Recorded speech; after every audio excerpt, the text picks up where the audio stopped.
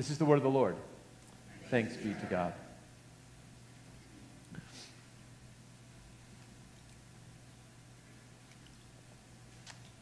When I was a kid, I watched a lot of cartoons, and one of my favorite cartoons in the 80s was G.I. Joe. Anybody ever watch G.I. Joe cartoons? Some of my contemporaries, okay. So G.I. Joe always had a normal episode, and then at the end of the episode, there was always a 30-second PSA, okay? And the PSA was always a public service announcement, like, if you fall on thin ice, here's how you help somebody off the ice, right? Stuff like that.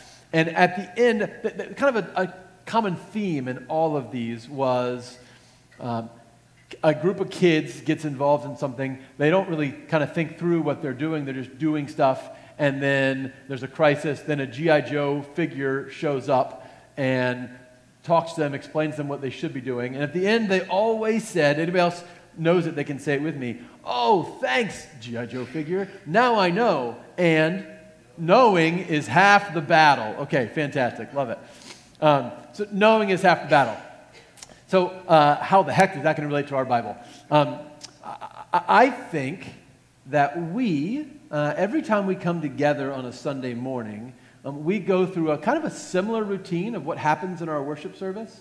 And I think sometimes we kind of just go through it, right? We don't think carefully about what we're doing or why we're doing it. We just always say this prayer after that hymn, and we just kind of roll on. And I think there's something really important about knowing why we do what we do. And today's a great day to reflect on that because we changed everything up. Right? But even as we changed it up, I want to point out how similar our normal service is to what we've been doing today. And I hope we'll figure out that half of our battle is knowing why we worship the way we worship, and then we'll talk about the other half in a minute. So, I really hate it when pastors use PowerPoints in their sermons. But I have just a brief PowerPoint because I need some audience participation, and I thought you might feel more comfortable if there was something on the screen, all right? So just go to my first slide. All right, I want you to think, not today, but on a normal Sunday, how does our worship usually begin? Now, this is totally unfair if you're a first-time guest. Just hold on. We're getting to you in a minute. But what do we normally do first? We do announcements, right? And then after announcements, what do we normally do? Anybody remember? Call to worship. There's a call to worship. Excellent. Followed by? Confession. Oh, before the confession, what do we do between call to worship and confession? I heard it. A hymn, right? This is my... that was singing. I don't know what that was. Okay. We begin with music, right? Our idea there is that when we come into the presence of God, our first response is praise, right? The first thing that happens when we encounter God is we praise Him, we sing. Right? This is exactly what happens in Isaiah chapter 6, right? So Isaiah comes into the temple. He is shocked. All of a sudden, God appears before him, and there's angels flying around. And what's the first thing that happens? The angels start singing praise to God. Holy, holy, holy is the Lord God Almighty. Heaven and earth are filled with His glory. Right? So our first reaction to the presence of God when we come to worship is we praise. What's the very next thing that we do? Somebody already said it. What do we do after we sing a hymn normally? We confess our sins, right? And this is really important. When we see God, when we see how great and amazing and glorious God is, our first reaction is, wow. And our second reaction is, oh dear. Because I'm not like that, right? I mean, the grace and the mercy and the patience and the kindness that I see in God, I don't see in me. And so, again, exactly what happens with Isaiah, right? Isaiah sees God, and they hear the praise to God, and what does he say? Woe is me, for I'm a man of unclean lips, and I live amongst a people of unclean lips, and my eyes have seen the Lord. And then we say a prayer of confession, and then after our prayer of confession, what do? There's a weird part in here. What do we do after the prayer of confession? Okay, excellent. There's a silent time where we can confess our own personal sins. And then Yeah, somebody said assurance of pardon, right? Forgiveness, right? Assurance of pardon. We say, hey, you've been forgiven, right? Not because of what we've done, but not because of what you've done, not because your prayer was persuasive to God, but because of what Christ has already done for you. Again, the same thing happens with Isaiah, right? Woe am I, woe to me, and then the angel comes. Isaiah doesn't do anything, and the angel takes a coal from the altar and he touches his lips, and he says, your sin's forgiven. And then what do we do right after we do our assurance of pardon? We sing something. Well, it's got a Latin name, the Gloria Patri. You guys are awesome today. Okay, the Gloria Patri, right? We sing to God. Why? Because now we have a whole new reason to worship God, right? Not just that God is holy and amazing and powerful and beautiful and good, but also He has forgiven us. By the way, our service, our 6 o'clock service that we've been doing this morning is structured exactly the same way, right?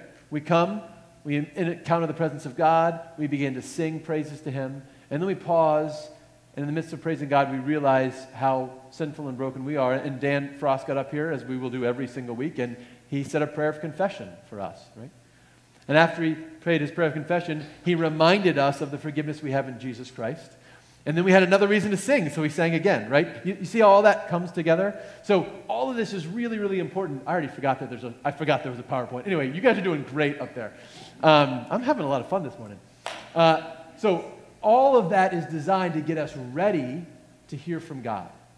Okay? All of that stuff that we do at the beginning of our service, which happens to Isaiah when he encounters God, all of that is to get us ready. Do you notice that until Isaiah's sin is forgiven and he's reconciled with God, he never hears God speak? The angels speak. God doesn't speak until after all of that is over. And when all of that preparation is over, Isaiah is finally ready to hear from God. So we have a preparation part of our service where we get ready to hear from God. And then we do try to hear from God, right? And we have 2 ways we do that. The first is what we call the word of the Lord. What's the word of the Lord? Yeah, the Bible, right? The Old New Testament. You got one in your pew, maybe in your hand. And every week I say the word of the Lord, and you say, thanks be to God, right? So the word of the Lord, I think that's pretty clear that that's from God. But we have a really weird idea in our tradition. And the weird idea is that proclaiming the word of the Lord is also kind of the word of the Lord. Let me say it the way the Second Helvetic Confession says, which is a 15th century document in our Presbyterian Constitution. It says, "We believe and confess the canonical scriptures of the holy prophets and apostles of both testaments to be the true word of God, and to have sufficient authority of themselves, not of men. For God himself spoke to the fathers, prophets, apostles, and still speaks to us through the Holy Scriptures." Okay, so the word of the Lord, right? And then it says, "Wherefore, when this word of God is now preached in the church by preachers lawfully called, we believe that the very word of God is proclaimed and received by the faithful, and that neither any other word of God is to be invented nor is to be expected from heaven, and that now the word itself which is preached is to be regarded, not the minister that preaches. For even if he be evil and a sinner, nevertheless the word of God remains still true and good." This is a really interesting idea. Our whole service is structured around, getting ready for the sermon, right? The sermon's the longest part. And we believe that somehow in the preaching we hear the word of God. This is, by the way, not at all to say that what the pastor says is equally important to what the Bible says. But it is to say that the Bible is meant to be talked about. The Bible is meant to be proclaimed. The Bible is meant to be applied to our lives. There was a guy named Karl Barth who said that every time a pastor enters the pulpit, he or she ought to have the Bible in one hand and the newspaper in another. And the idea was, if this doesn't relate to your regular life, then it's not doing you any good. And if you're living your regular life without the benefit of the wisdom of God, then you're in a tight spot. But if we can bring those two together, somehow we experience the Word of God the way it's meant to be experienced. This is what Paul tells Timothy. Paul tells Timothy, proclaim the Word. Be persistent whether the time is favorable or unfavorable. Convince, rebuke, and encourage with the utmost patience and teaching. When he says proclaim the Word, the Greek for word is logos, right? It's not a word, it's the Word. Like, in the beginning was the Logos, and the Logos was with God, and the Logos was God. He was in the beginning with God. Paul's saying, I want you to take the story of Jesus and go talk about it. And in talking about it, you're doing the work of proclaiming the Word. So in Isaiah, Isaiah finally gets to hear from God. He finally gets to hear the word of the Lord. And the word is, who shall I send, and who will go for me? And then the last part of our service happens, because Isaiah, what does he do? What does he say? You may remember? Here I am, right? Here am I, send me. He responds to the word. Knowing is half the battle, but the other half is doing, right? That you can't just hear the word of the Lord and then do nothing with it. So normally on a Sunday, we do a lot of things to respond to the word in our worship service. And just put my whole list up there. I'm not going to go through all these, but we ask questions, right? Which you'll see if you keep reading in Isaiah. He asks some questions of God. We praise God. We pray for others. We receive the Holy Spirit. We're going to do that in a minute in our sacrament of communion. We give back to God our treasure and our time. We profess our faith. And we are commissioned to ministry. And I want to particularly focus on that last one. That part of our response is that we're commissioned to ministry.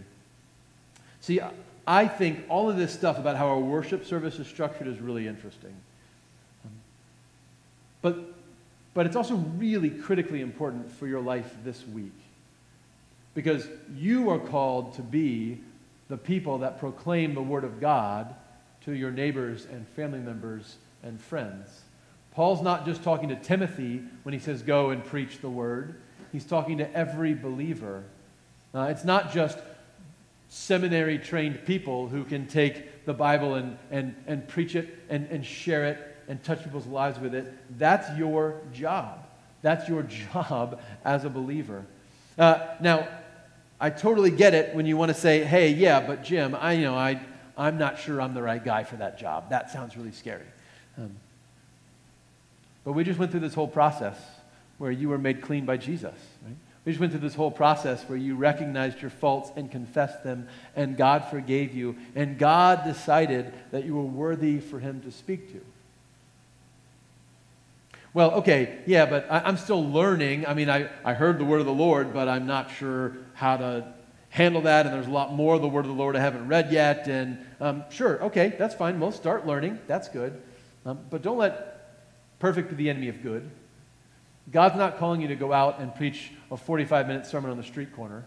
Those aren't super effective anyway.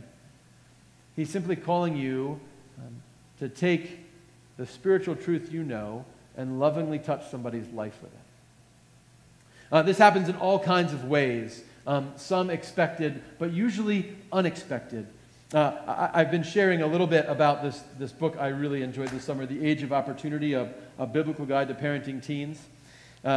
And Paul David Tripp is the author, and he talks a little bit about how these moments where we're called to preach the word sneak up on us, and they especially sneak up on us when we're dealing with teenagers. So he says, one morning I was just minding my business when I turned around from the kitchen counter to find my son standing there. Before I had a chance to greet him, he said, "Dad, what do you think of my ears?" What do I think of your ears, I thought.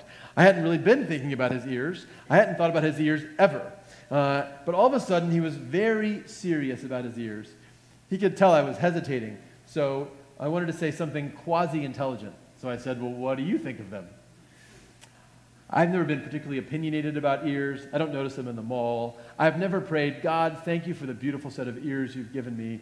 I don't know what I would have done if they'd been like so-and-so's. Yet all of a sudden, without warning, I was in a very serious discussion about ears.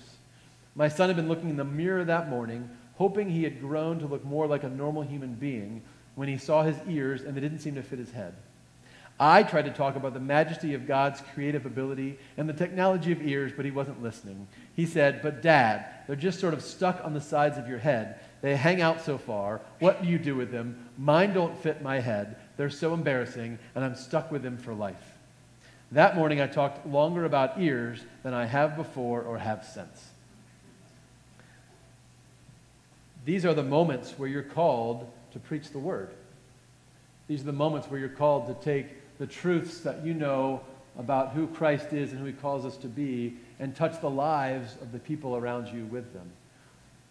I had a conversation with a teacher this week who was back in school, and it was one of the teacher work days, and she went into another teacher's classroom, and if you think kids are stressed out before school starts, you got no idea how stressed out teachers are. And she went into this other teacher's classroom, and this other teacher was just freaking out. And she said, I think we need to pause. Can I say a prayer for you? And the other teacher said, "Oh my gosh, that'd be great. Would you close the door?" And they closed the door, and they had a time of prayer. It wasn't elaborate. It wasn't in Greek or Hebrew, right? It was just a prayer. And afterwards, her friend said, "I cannot believe how much better I feel. Why don't I ever think of doing that?" Your job is to proclaim the word. And simple ways to take the Bible and the newspaper of people's lives and bring them together. A simple way we're asking you to do that this week is just to invite somebody to worship, right? When you leave, you'll get these little invitation cards, and they're really simple. You rip one off, you give one away, and you invite somebody to come worship with us next week. I think we are so intimidated about preaching the word because we think it requires all these qualifications and classifications that we don't have. But all it really requires is one simple ability, a willingness to respond to God's word and to speak. I have a little video that captures this I'm going to share. You don't have a ton of things in common with God, but there is one thing. You speak. So does he. God spoke light into existence with his words. I wonder what you could speak into existence with your words this week. I wonder what kind of love you could speak into your marriage that feels like it's in neutral. I wonder what kind of courage you could speak into the heart of a child who's hurting. I wonder what kind of peace you could speak into your broken friendship. What kind of hope you could speak into your own weary soul. I want you to know that the most powerful words you're gonna speak this week is probably not gonna be on a stage or a conference call or closing the deal with a client that you want. The most powerful words you're gonna speak is probably just with one or two people listening, maybe zero. It's totally possible that the most powerful sentence you'll say this week is a thoughtful text message that you send to a friend who's walking through the valley of the shadow of death. It's the apology email that you finally get the courage to send. It's the whispered prayers through tears in the middle of a dark night. Powerful words aren't just for preachers who stand behind pulpits. They're for parents who stand next to bunk beds. Speak life into their kids. For spouses who share hopes and dreams during pillow talk, not criticism. For teenagers who stand up to bullies,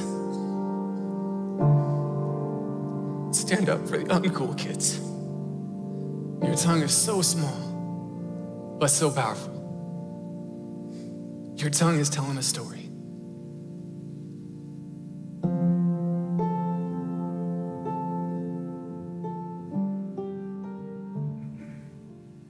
God has already given you everything you need to tell his story. So listen again for Paul's instructions to Timothy, but hear them as his instructions to you. In the presence of God and of Christ Jesus, who is to judge the living and the dead, and in view of his appearing in his kingdom, I solemnly urge you, proclaim the word. Be persistent, whether the time is favorable or unfavorable. Convince, rebuke, and encourage with the utmost patience in teaching. Thanks be to God. Amen.